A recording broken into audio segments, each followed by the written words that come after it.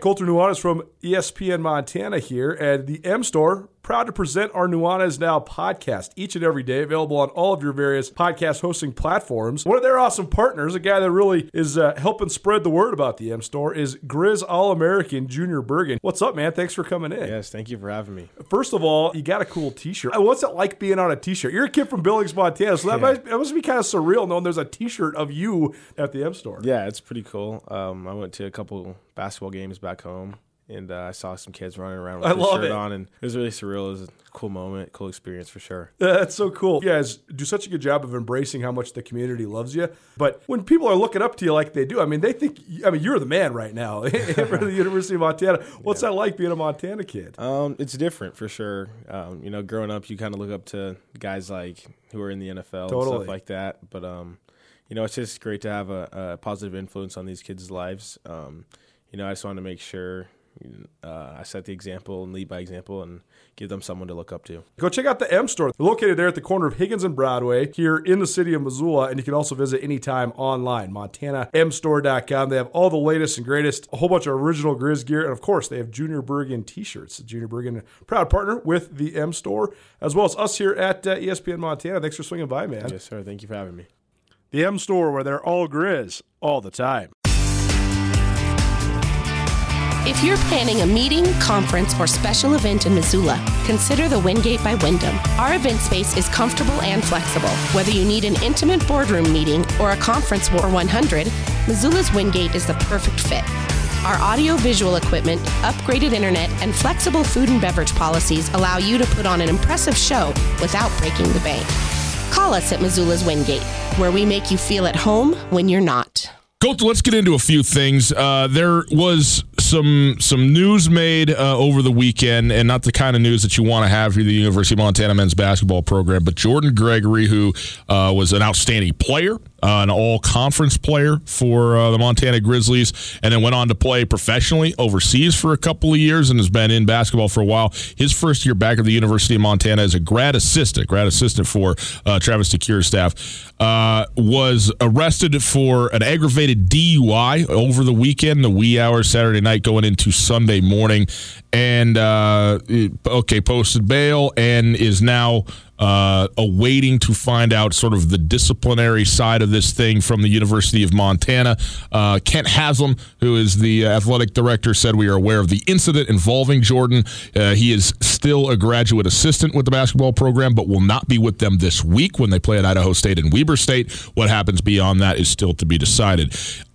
This is sort of an interesting deal, Colter, because if this was a player, this would have direct ramifications to what's happening on the floor, and also the university has they have like level 1, 2, and 3 violations that are a part of the university's student athlete code of conduct, and Jordan Gregory is not a student athlete any longer. He's also, not strictly speaking, a member of the coaching staff, a grad assistant. He's in school, and he's helping out with the team. This is like the very bottom rung of coaching where you go in, you cut your teeth, and you do whatever odd jobs need to get done and so forth and so on. And so he is directly associated with the team. He is on the bench during games. And he's obviously, as a player, a very well-known guy in that respect, having played at the University of Montana.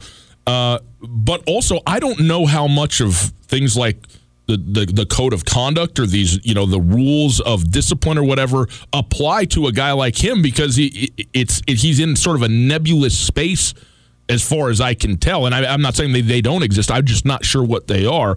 Obviously, a bad choice, man. You're like, you can't do it, and to get to get arrested, driving under the influence is unacceptable, and also obviously a very bad look for the program. And it puts the coach, the athletic director, the team in a very awkward spot when a guy on the staff has this come out over the weekend. Yeah, and I think that this was first reported by MTN Sports. Kyle Hansen, MTN Sports, was the first to report this. We just have to tread lightly because there's still a lot of information that needs to come out. So from the report on montanasports.com, as well as the initial findings that I've seen in terms of what was in the police report, there's multiple different ways you can get an aggravated DUI. You blow twice the legal limit, and blood alcohol content is registered at twice the legal limit of 0.08. Or if you deny a breathalyzer, if you don't take one, a lot of times you can get charged with, but that doesn't necessarily mean you're convicted of an aggravated DUI. Right. The other thing is in Montana, if you decline a breathalyzer test, you're getting arrested and you're going to jail.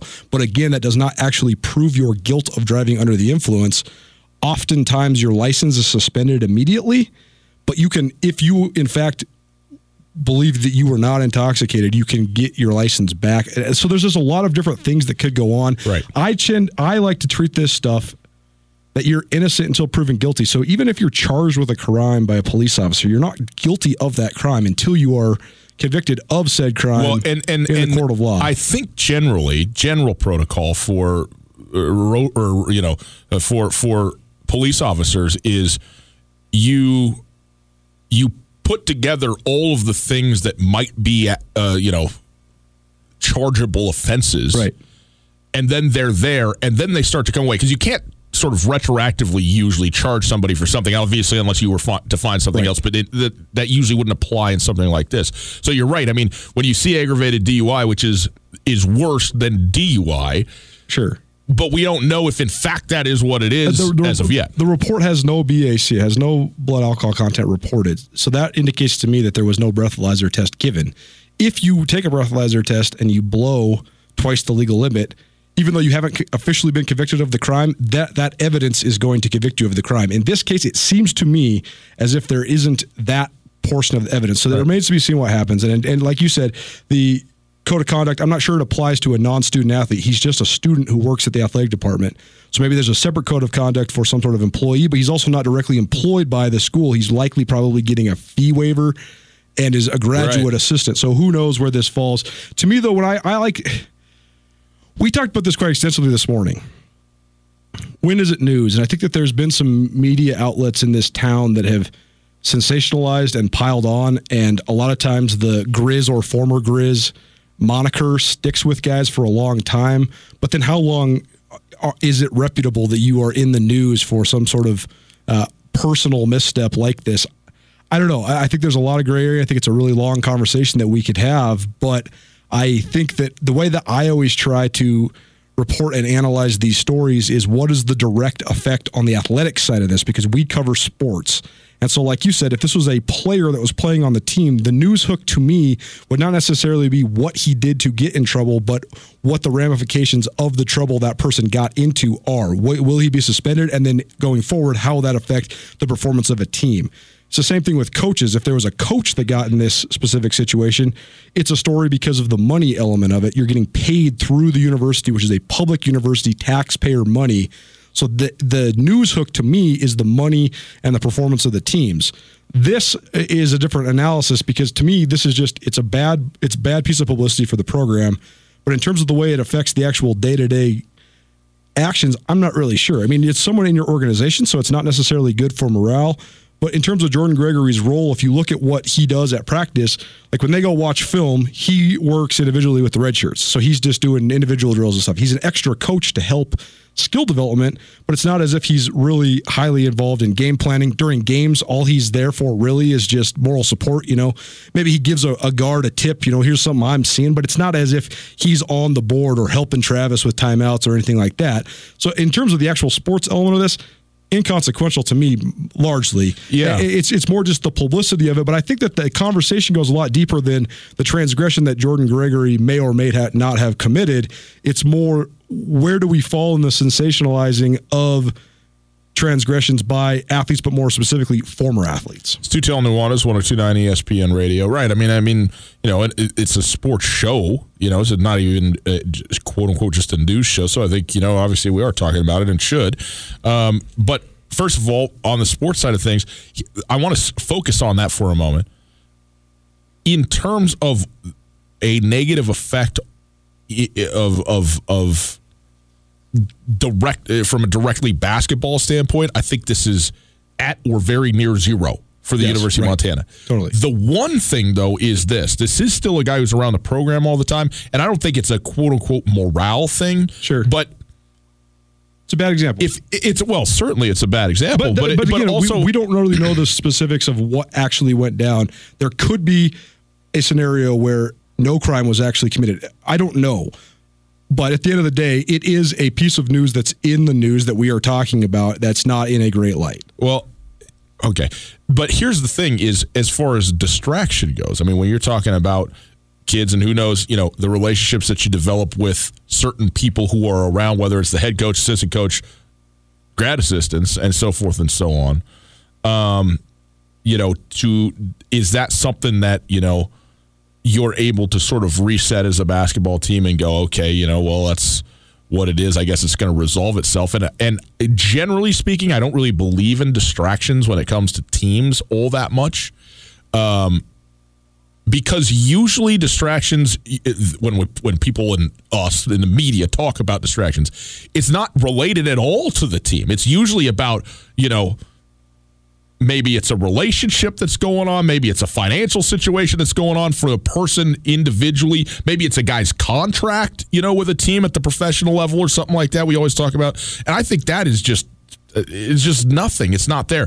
This, though, is like there's all of a sudden on this trip a seat on the bus that isn't being sat in. There's the guy who was there who was, helping out with the team that isn't there now, and it's not good that he isn't there. Like the reason that he's not there is there. And it's also public, man. Like it's out there. Yep. It's not just a thing that happened. It's a thing that happened that now everybody basically that cares about or is interested in Montana men's basketball knows about. And the players don't have to answer for this, of course, or anything like that, but yet it's still there as sort of this unspoken backdrop when it comes time to play for a game or two. This isn't something that then lingers throughout the rest of the year or anything like that, but I do think that there's potential for that to have some effect. Coulter, you have a business, and your business is based in the World Wide Web. Indeed, I do. So I'm on my computer all the time. And if you're not online, you're not making money, and it is important to make sure that you're online and secure. Am I right? Absolutely. Got to be cyber safe this day and age. Well, for you business owners out there, whether you have an online business or a brick-and-mortar business, it's still running through the web. We all know that's a fact. And in today's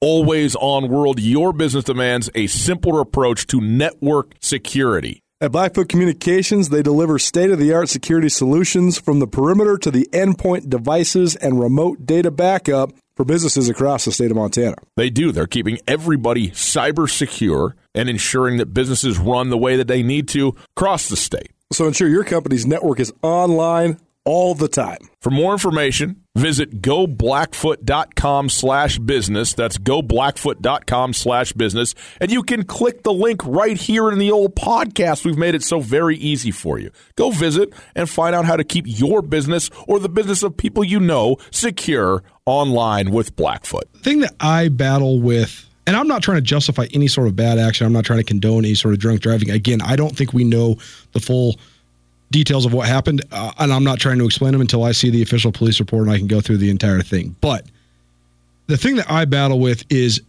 exploiting somebody who made a mistake or exploiting any person, period, because of a perceived or real level of quote-unquote fame. In other words, Jordan Gregory's not the only grad assistant on the University of Montana men's basketball team. He is the only graduate assistant at UM that scored almost 1,300 points in his career and was a star player and was a first-team All-League performer. He's famous, quote-unquote, in this town because of a lot of positive things that he's done. And we've had Jordan in the studio. He's a great guy, and I really hope that no matter what the real situation is, that it all works out. But I guess what I'm saying is, would we be leading our radio show with any of the other graduate assistants getting a DUI? And that's what I battle with, is just the exploitation of someone because of their level of fame. But that's also part of it. When you're a public figure, the more you're in the public eye, the more scrutiny you're going to receive. It's just an interesting dilemma, right? Like, say somebody from the Grizz. I just think that a lot of times there's a lot of news organizations that use an affiliation or a former affiliation to get you hooked. In other words, if a guy that played for the Grizz like 12 years ago that still was in town got a DUI, would it be exploitative to lead the story with the fact that he once played for the Grizz? Well, look, man, I understand what you're saying. I guess it comes down to what defines you. I totally understand what you're saying. And yet, I mean, that's the reality of it. You know, I mean, you're talking about like famous, not famous, whatever. Like at some point, at the point that you've played Division I college athletics, you have gained a level of notoriety that is basically always there, regardless of where you played or who you played for. Obviously, if you played for Florida or Florida State, it's a much higher profile than if you played for, Miami of Ohio, but not in Miami in Ohio. It's not. And so I guess the point is like that is the part of what goes along with it. And, I don't find this at all to be exploitative. I find this to be a reality of a thing that has transpired over the weekend, and it happened to somebody and we would, like, if there was another grad assistant who this happened to, it would be a talking point. Would it lead or not? I don't know, but also that to me is simply tied to the fact of the level of notoriety that the individual has, and that, again, isn't us trying to, like, or the media or whatever, trying to make a big splash. It's a reality of lots of people know who particular people are in a town or in a school or whatever it might be. And so then that becomes, in virtue of that, something that people are more interested in. Yeah, I mean, I guess I would draw the line on the fact that he's associated with the program. I think that's what makes it news, because he's part of a team right now. But it is more news that it's him and not a different grad assistant. Totally. I also think that in recording this Grizz Greats podcast and talking to some of these bonus episodes, former players, it's so fascinating to me the way that your reputation as an athlete can have such an influence on your life, but also when your athletic career is in the rear view, how quickly people forget, and how the guys that really become successful in life are guys that redefine themselves with a different identity. And I think that it's been fun talking to guys that were playing in front of 8,500 people at the Adams Center for Jed Heathcote and Jim Brandenburg in the 70s, but now are just, all-American dads in the community and just working guys that most people in their lives don't say, right, that's Ben Demers, a former University of Montana men's basketball player. They think of him as a dad and a part of the community. For sure. You know what I'm saying? Eric Hayes, people think of Eric Hayes way more. So people that know think of Eric Hayes as the guy who scored 32 against UCLA, but more they think of him as the head coach at Hellgate. 100%. That's just a function of time. No, absolutely. And I'm sorry to take us on a tangent on media ethics here, but I do think it's just an interesting analysis, because I do think that in this town, University of Montana is a gigantic entity. The sports programs are make you among the most visible people in the community. But I also think that there's been some media coverage that has been exploitative and really trying to eat the red meat when it's anything that's attached to Grizz athletics. And I don't necessarily want to go down the road, but I'll settle with this. I think that, this is a scenario of a guy that's in a program, so it is something to talk about, but sure. I don't necessarily think it's something where you just beat the dead horse forever. Well, no, and we're, I'm not going to sit here and spend the week on this topic or something like that, but it is certainly, worth, it warrants our discussion in a lot of different threads, and centrally for us here is its impact on the university basketball team and the program as such as it is.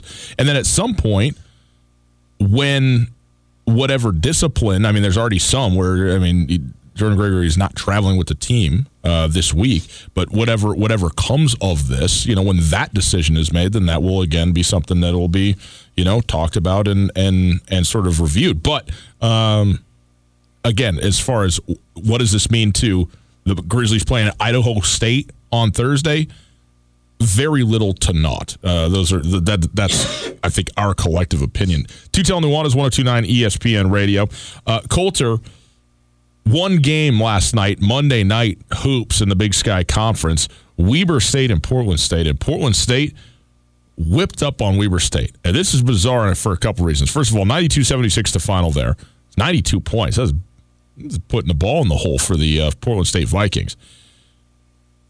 Holland Woods, unquestionably the best player for Portland State. 12 points in this game. It's fine, but he's often a 20-plus point per game guy, especially on a night that you score 92 points. That's unbelievable. And then Cody John, who is one of the big three for Weber State, has 29 in this game. He was outstanding in this basketball game. And yet, even with those numbers, Weber State still loses by 16 points. Weber State is now 2-4 in the Big Sky Conference. They are, 10th out of 11 in the conference right now with, you talk about Jarek Harding, Cody John, is it Israel Barnes? Isaiah Barnes. Israel Barnes. Okay.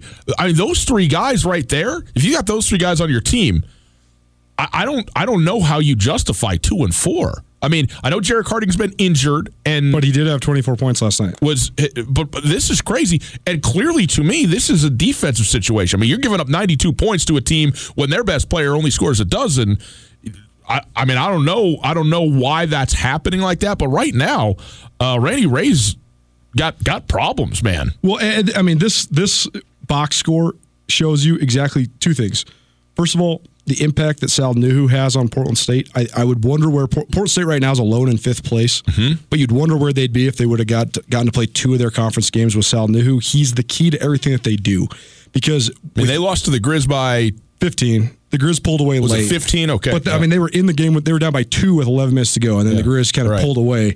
But the Grizz were taking advantage of not having a rim protector. Absolutely. I mean, they were just dumping to Mac Anderson. Mac Anderson had 4 dunks in a row. Especially on the full court press that they like to run. And the other thing that's indicative, they've adjusted a little bit because of their personnel. They're pressing man-to-man a lot still, but they're not running the same trap as frequently. The thing that they've traded it for in terms of creating chaos, though, is crashing the offensive glass. And they had 20 offensive rebounds last night, Portland State did. When you look at the box score, if Portland State gets double-double type numbers out of Sal Nuhu, who had 14 points and 15 rebounds, and Alonzo Walker, who had 23 points and 9 rebounds, that means they're the ones controlling the pace, because those two guys are just rim-to-rim runners who just slash and get to the rim. And so if those guys are the leading scorers, that's always going to be in favor of Portland State. Yeah. Portland State's at their best, honestly, when Holland Woods is not the leading scorer. He needs to be the guy that's pushing the tempo and getting all those other guys buckets. But I think the story here, though, you're right. I think twofold. One, how dangerous is Portland State when they're healthy? Because now they are healthy, and I do think that they're better than what we saw in Missoula. They didn't have 2 of their 3 leading scorers in that game. But the biggest story here is that Weber State's in 10th place in the Big Sky Conference. Completely. I mean, they've only had 1 losing record in 14 years under Ray. And so, I mean, this is creeping up on it already. I mean, they're 6-12 overall. And not only are they 2-4 and 6-12 overall, but we've seen their core of guys play. This is not a talent issue. It's it's a defense issue right now, obviously. Clearly. Though. But I mean, those 3 guys, I mean, the one thing I'll say is all 3 of those guys are guards. Barnes is the biggest one. And all 3 of those guys are defined by their offense. That's the issue. Yeah. I mean, maybe so, but I mean, nonetheless, I mean, you can sometimes see it coming or think you see it coming where, a bunch of guys graduate and you lose, all conference players and so forth and so on. And Weber State, I mean, they're returning the preseason MVP, right? No, in Jarek Harding? Was it Harding or was it Pridgett? I mean, Harding is a returning first-team All-League player. Yeah, I think it was Harding. And so, in any case, this is surprising. This is surprising for sure. The Grizzlies 6-1 on top of the Big Sky. 3 teams: Eastern Washington, Northern Colorado, Southern Utah, alone in tied in second place at 4-2. Portland State alone in 5th at 4-4, and everybody else 3-4 or worse. 4 teams at 3-4, by the way, including Montana State. We'll come back. Guest, the Wingate by Wyndham is the Missoula hotel that truly offers something for everybody. No doubt. It's conveniently located near the airport, easy for when your friends come to visit you, and of course, my favorite, water slides. That's right. They got an awesome water park with a sweet water slide that's perfect for families, groups, and birthday parties. But with the Wingate, they also have a terrific business travel rate, large meeting spaces for you and your clients, and one of the best rewards programs you'll find anywhere. Talk to me about breakfast. They're not messing around with the Continental. They got the full breakfast spread, man. That's what I'm talking about. I need that. They got you covered there as well. Just down the road from the Missoula Airport, the location is quiet and convenient. The parking is ample and free, and the staff genuinely cares about taking care of their guests. The Wingate is at 5252 Airway Boulevard. You can also call. Very simple, easily memorizable number, 541-8000. That's 541-8000. The best hotel at the best spot for a hotel near the airport. Let the Wingate by Wyndham in Missoula make you feel at home, even when you're not. We are joined for our Pepsi Youth Sports segment. We're going to do this once each month throughout the course of the year, so very excited about this. But the director of youth sports from the YMCA, I think an appropriate person for this to have in here. Katie Gruch joins us. Katie, how are you? Thanks for being here. Great. Thank you guys for having me. Well, we're certainly happy to have you here. We're excited to hear about, winter time. Everybody understands it's cabin fever, okay? It's light for 38 minutes a day. It's 100 below zero. What in the world are we going to do? What activities? And here comes the YMCA riding to the rescue. Tell the people about some of the things that you have, for especially the kids out there, athletics-wise, sports-wise, and programs that the Y has through these cooler months. Yeah, this is the time of year where our gym is just packed. We have everybody coming in with their memberships and, again, wanting to just be active and do something. But we just started our 4th and 5th grade basketball season last week. We kicked off games on Friday. We start our 3rd and 4th grade volleyball clinics tonight, and we're also running our Biddy basketball, which is little mini clinics for kindergarten and 1st graders to just get introduced to basketball. My daughter played 7-year-old Y basketball, and I told her what to do on offense and told her what to do, but I never told her what offense and defense were. So she got very confused, was just sticking on her person all the time they had the basketball. I was like, no, you want to run away from them when you're on offense. So those anyway, 2nd and 3rd graders. I could have used somebody who knew how in the world to interact with these children at the Y to help me with this. She did not get very good instruction from her father, I could tell you. Katie, any pertinent deadlines coming up, or any programs that maybe haven't started? Or what about people that maybe their kids they're just learning about this now? Is there a way to join late? Anything that's upcoming that's kind of immediate? Yeah, there still are some spots with 4th and 5th grade basketball if people kind of want to get a late start. Otherwise, we're going to open up our registration for spring soccer this week. That's kind of a big program for us. That'll start in April. So we'll have early registration through February 23rd. We'll have more sessions of that Biddy basketball, and then also more sessions of our rookie sports. And so that's for preschool kids. They'll meet twice a week and just get introduced to a whole variety of sports, group games, listening to instructions, working together as a team, just being active at that age. So that's Mondays and Wednesdays at 12 starting in February. Well, that's for me right there. I mean, if you want to corral these ones and get them, you go have at it. God bless you. I'm reading a book. That sounds great. Katie Gruch joining us. She's the director of youth sports at the YMCA. Katie, one thing I like about the Y, there's a couple places like Currents and maybe one or two others, but there's really not that many public accessible swimming pools that you can go get in. And I know the Y has a great one, a great swimming program as well. Can people come in? Are there free swims that you can just pay your money if you're not a member to go and swim at the Y? And then obviously if you are a member, you can do that as well, right? Yeah, definitely. With the memberships, that's an easy way. We also have day passes, and then we're just starting a punch pass system so that you can pay for 10 punches. If you were going to be coming kind of once a month or twice a month, it might make a little bit more sense for your family than maybe the family membership if you were coming frequently. But to me, if you're talking about what are we going to do that's active, that's you don't have to really worry about the weather and stuff, I mean, it's as good as it gets, and there's not very many places to go do it. You can't really float the river, is what I'm saying. No doubt. Swim lessons, you guys offer swim lessons, right? Swim lessons. How do people go about signing up for those? You can register online, or you can call the YMCA or stop by in person. The other thing that the Y has going on, and this is, somebody's just a brilliant person over there. Probably Katie. Father-daughter Valentine's Day dance. I've been soaked out of all my money on this every year. Not from the Y, from my children who are my girls who are like, Dad, we're going, and then we're going for dessert, and then we're going out to get some more dessert, and then we're going to go have a third dessert before we go home, dressed up in all the things. It is a very fun event, though. This is not exactly sports, I understand it, but you are dancing. It's the most calories I'm going to burn in a day, for crying out loud, when Beyonce comes on and my girls are swinging from my shoulders, Yeah, that's one of our favorites. That one just gets bigger and bigger every year. It's a blast to do that when you guys keep it going. Tell the people again, Katie, quickly before you go, just again, the couple registrations that are still coming up and when they need to sign up by. Yeah, so we have spring soccer coming up. If you register by February 23rd, you get our early bird discount. Okay. We have registration coming up for our 5th and 6th grade volleyball, and that's going to start mid-February. Rookie sports is going to start in February as well, and then some more biddy ball sessions. Okay. Yeah, there's a ton of them. And I'm sure you can go just to the YMCA website, and it'll all be listed there for people, too, that are, and you should certainly sign up there as well. Katie, thank you so much for being here and helping us out with this, giving the people the info that they need on this, all right? Yeah, thank you, guys. You bet. The Youth Sports segment brought to us by Pepsi Cola of Montana. Pepsi, proud supporters of youth sports in and around the Missoula area. Quick break. Wrap up the hour next.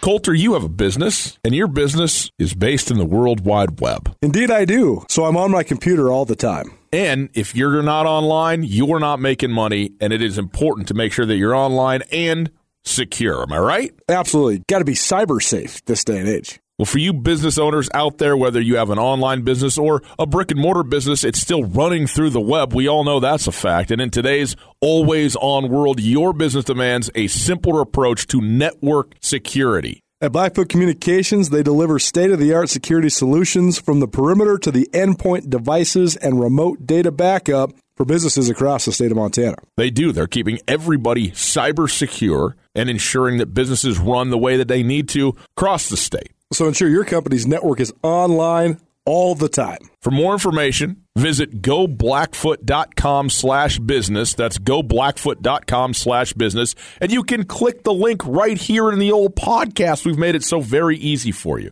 Go visit and find out how to keep your business or the business of people you know secure online with Blackfoot. It's Tutel Nuanez, 102.9 ESPN Radio, SWX Montana Television. Outstanding to be with you on this Tuesday evening. Hope you're having a wonderful day. Coulter, we spent some time on the Grizz basketball program. We talked some Big Sky hoops. One game last night, again, was I don't know if it was a surprise. It just continues to be a surprise, I guess, of the poor basketball that Weber State is playing, because we're so accustomed to having them be one of the, couple three best teams in the conference, and they're sitting there at 2-4 after a 16-point loss to Portland State last night. They are 10th out of 11 teams, so that is surprising. We talked a little bit yesterday about Montana State. They folded 3-4. They lost to Eastern Washington, and now lost 2 straight at home, which is not great. By the way, we will have Danny Sprinkle, head coach of the Montana State men's basketball team, tomorrow on the show. But when you look at this thing, Coulter, in terms of the overall outlook of the conference, you got Montana at the top at 6-1, 3 teams tied at 4-2, 1 at 4-4, and then 4 more at 3-4. So you're talking about 8 of the 11 teams within a game of each other, basically, a game and a half of each other, and a little bit of it is unbalanced because now half the teams have played 7 games and half of them have played 6.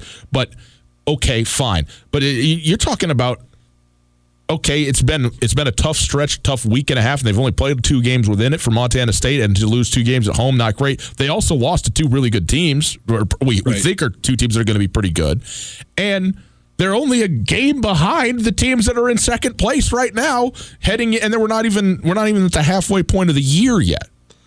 I think to have a proper evaluation to do accurate power rankings, as it were, for the Big Sky Conference, it's going to take till this next 3-game set to get to the middle point, or maybe even the weekend after that. 10 to 12 games is going to be the sample size before we get any sort of clarity within the league. I do think that some of these records are just indicative of schedule. Montana State's already gone through their stretch of 4 games in 8 days, their stretch of 3 games in 6 days. They've played their Monday game, and they're 3-4. Is that best case scenario for them? It's certainly not.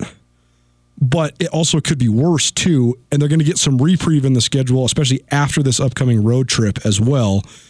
So we'll see how the Cats play out. I think that if you're Montana went 3-1 during their 4-8 days, and then followed it up with a resounding win over Eastern Washington, and then a resounding win in their last Monday game. That is taking care of business while also taking it. It's the opposite of taking advantage of the schedule, because the schedule is supposed to take advantage of you. If you were the Grizz and you got through that stretch at even 4-3, you'd still be optimistic, let alone 5-2. The fact that they're 6-1 with the lone loss being in Greeley in their 4th game in 8 days, it's impressive. And that, I think that's what gives them really a leg up not only being 2 games clear of, or I guess a game and a half clear of everybody, but also just in the fashion that they've done it. I want to go back to I want to talk about 2 different things. First of all, I think that right now there's no real discernible difference for me between Southern Utah, Portland State, Montana State, Sac State, NAU, and Idaho State. And I think that even Idaho, with their 1-5 record, could also be mixed into that group. So I think that just maintaining confidence or getting better, or whoever wants to continue to play and play with each other, that's going to be the key for the second 13 games of these teams' schedules. And I think it's going to make for, what's going on right now in the league is very interesting, because the league actually has a better RPI than it did last year, even though the top teams in the league aren't as good. The Big Sky right now is 17th nationally in RPI. Last year they were hovering in the mid-20s. The winner of the league, if the Grizz from last year could have won the league this year, they could have gotten a 12 or 13 seed instead of the 14 that they got. That's too bad, but I also think it's going to make for a pretty entertaining tournament, because there really might not be much difference between 5 and 10. So wherever the matchup might be, we could see some really close games, but also who knows? I mean, maybe you get the bad matchup. I mean, obviously Portland State's a bad matchup for Weber, even though I don't think those 2 teams are that far apart. But I do want to talk about the Weber State element, because broadly, you and I have talked about this both on and off air when it comes to football and when it comes to men's basketball. And I think that there's some pretty loose but also pretty accurate measuring sticks in terms of what sort of players and how many good players you have to have. In the Big Sky Conference, I usually think that to win the league, you need to have between 10 and 12 guys that are of first-team all-conference caliber. For the Grizz, for example, like when Kendrick Van Akron was a second-team all-conference guy, he was still a first-team all-conference caliber player, right? Sure. You know what I'm saying? You need 10 to 12 first-team all-conference caliber players, and you need between 4 and 6 guys that are probably going to at least get a shot in the NFL. Yeah. And that's kind of what we've seen with Weber State the last couple of years. It's what we've kind of seen with, I guess, the Cats this year. In basketball, I think that you need to have 2 of the top 10 and 3 of the top, call it 18 to 20 guys. And I think that's where Weber State is lacking, because I do think that Jarek Harding is a top 5 to 8 player in the league, certainly. And I think Cody John is probably a top 15 guy. But then, Israel Barnes, he's a good player, but is he in the top 20 in the league? I don't know. Is Michael Kovac? I don't think so. And I think that's where you're lacking. And I think that, to be a really dominant team like Weber State's been in the past, or like Montana was the last couple of years, you just have to have a bunch of really good guys that are willing to play together. And the interesting part about Weber is you look at their last NCAA tournament team, 15-16, when they had Joel Ballenboy, Jeremy Senglin. Since then, they haven't been that dominant. I mean, they were 12-6, 13-5, and 11-9. They finished tied for 3rd, tied for 4th, tied for 4th. So it's not the cream of the crop as it once was, and it just begs the question. That's a real sample size now, where if they finish in the bottom half this year, the trend downward is definitive. And I don't know what's going on there. I feel sort of precarious speculating about something hundreds of miles away from here. But the numbers are the numbers, and Jarek Harding is a good player. Cody John is a good player, but they're not Jeremy Senglin. They're not Joel Ballenboy. They're not Damian Lillard. They're not Davion Berry. They're not Damian Lillard. And that's the whole thing, is that they're just not bringing in the absolute top tier talent in bunches like they have for so many years. Here's the thing, okay? There are 16 all-conference players at the end of the season. 3rd team, 2nd team, 1st team, and then the MVP of the league, who is the 16th person, or whatever you want to call it. So there's essentially 6 first-teamers, because it's not just 5, it's 5 and 1. Okay? 16 of them. You know how many starters there are in the Big Sky Conference of men's basketball? 55. 11 teams, 5 guys. Okay? You want to know what percentage of those starters comprise the top 3 teams at the end of the year? 30%. Fully 30% of the league. Is there a 3rd team in basketball? I can't remember. I think there is. I think there might just be 1st, 2nd, and honorable mention. Is there a 3rd team? Honorable mention. Okay, yes. Because in football, it really is like 1st, 2nd, 3rd, and honorable mention. Yeah. But my point is like, look, man, if you're an all-conference player, you're a really good player. Also, as a matter of percentage, a lot of guys are going to be all-conference players. Like, right. If you're the leading scorer on your team, it is 80% plus that you're going to be an all-conference player on one of those teams. Right. Okay? And so I guess my point is that not every team, but most of the teams in the Big Sky Conference have 2 all-conference caliber guys on their team. Right. And so it is, first of all, they're not all created equal, because having an all, Hallwood's a great player, okay? He's not Saeed Pridgett. He's not Harold Frey, And so so there's an inequity there, but also it is about the rest of the dudes. It is about the role players and how good they are, because I think that this Weber State team is actually top heavy, I think is what their issue is to me. They have 2 outstanding to elite players at the conference level, and then it appears that they don't have a whole lot else after that, and that is surprising, because that is not Randy Ray's MO at all. I mean, he's the one guy that I thought Travis DeCuire paid an unbelievable compliment to last year. He said there's 350 Division I basketball teams, and there's maybe 25 programs. And he says Randy Ray and Weber State, that's a program. And that is why this is so surprising. It really is. For sure. And that, I guess that's what I'm getting at, is as much as everybody in the league wants to believe the narrative that the league is getting better, the league's not getting better, it's getting more even. And I think that's not, it's a good and bad thing. But for so many years, you'd have teams that had 1 or 2 outstanding players, and then a couple okay, pretty solid guys, and then a bunch of guys that look like what I think that the non-educated Big Sky fan would think of as Big Sky guys. And I think there's a lot of teams that experienced a ton of turnover in the league, but the last 5 or 6 years, the only teams that have been able to roll out true top 7 rotations where every dude has a role and every dude is good has been Montana, Eastern Washington, and Weber. And Weber's not there right now, and that's what's so fascinating. I mean, again, you look at some of the great Weber teams, and they had the guys that played. Damian Lillard was a great player, but he also played with guys like Scott Banforth and Kyle Tresnick, and they had all league players in the front court, in the back court, around him as well. I guess I'm just saying that you have to be so good to be able to win this league proportionally. When you're analyzing it from the scope of the league, I mean, Jeremy Sanglin is one of the only 2,000-point scorers in league history, and you paired him with a guy that flirted with getting drafted in the NBA and is still making money playing basketball in Joel Bollenboy. That inside-out combo, I mean, that was good enough to win 26 games, but that's what you have to win 26 games. You got to have Michael Ogine and Ahmad Roy, the best backcourt in Montana history. That's what it takes. And so I think it's going to be so interesting to see how all these teams really fight it out, because I don't know if there actually is a team that has that caliber. So it's going to come down to coaching, continuity, and chemistry. The thing that is interesting to me is if Montana goes ahead and wins the league, which right now looks good for them, right? I don't know what their record is going to be,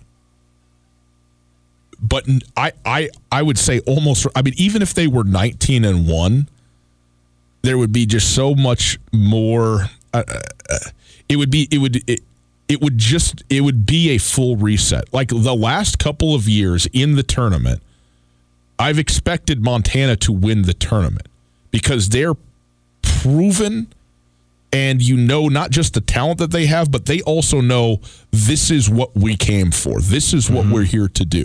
If this Montana team didn't lose another game the rest of the regular season, not to say I wouldn't expect them to win it, but I would not feel the same way, the same confidence or expectation, maybe the way to say it, that I've had the last couple of years about this team, because they are so young and because it is such a complete blender in terms of the rest of the conference and who you're matching up with. And maybe there aren't the high-end teams, but I don't think this is dumb to say. I don't think there's the low-end teams. I mean, you talk about Idaho being 1-5, having lost all 5 games by a combined total of 13 points.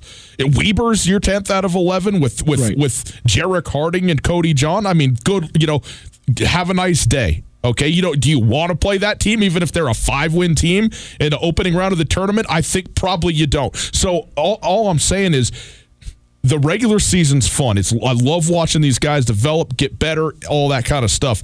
It's a complete whitewashing reset when Boise, Idaho comes around the second week of March. Absolutely. And then it beckons the question of internally, what are your goals and what are you doing in terms of, Southern Utah is the perfect example of this. Southern Utah has largely accepted the fact that they weren't going to be a top 4 seed out the gates, and they've tried experimenting with rotations and different guys, trying to find their best 8 leading up to the tournament, and then turn it on the last 2 weeks of the season, get as high a seed as you can, and then go wreak havoc in the tournament. And they've won more games than almost any program in the league because they play for the tournament.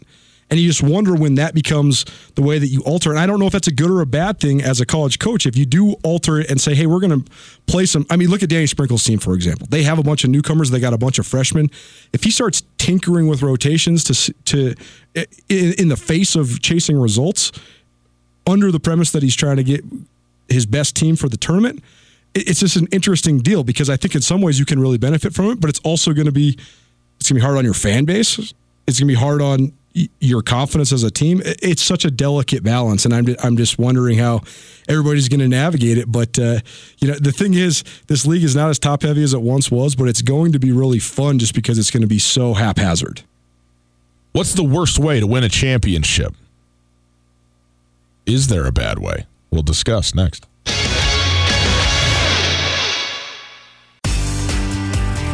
Whether you're traveling to Missoula for business, a family visit, or to watch the Grizz game, the Wingate wants to be your home away from home.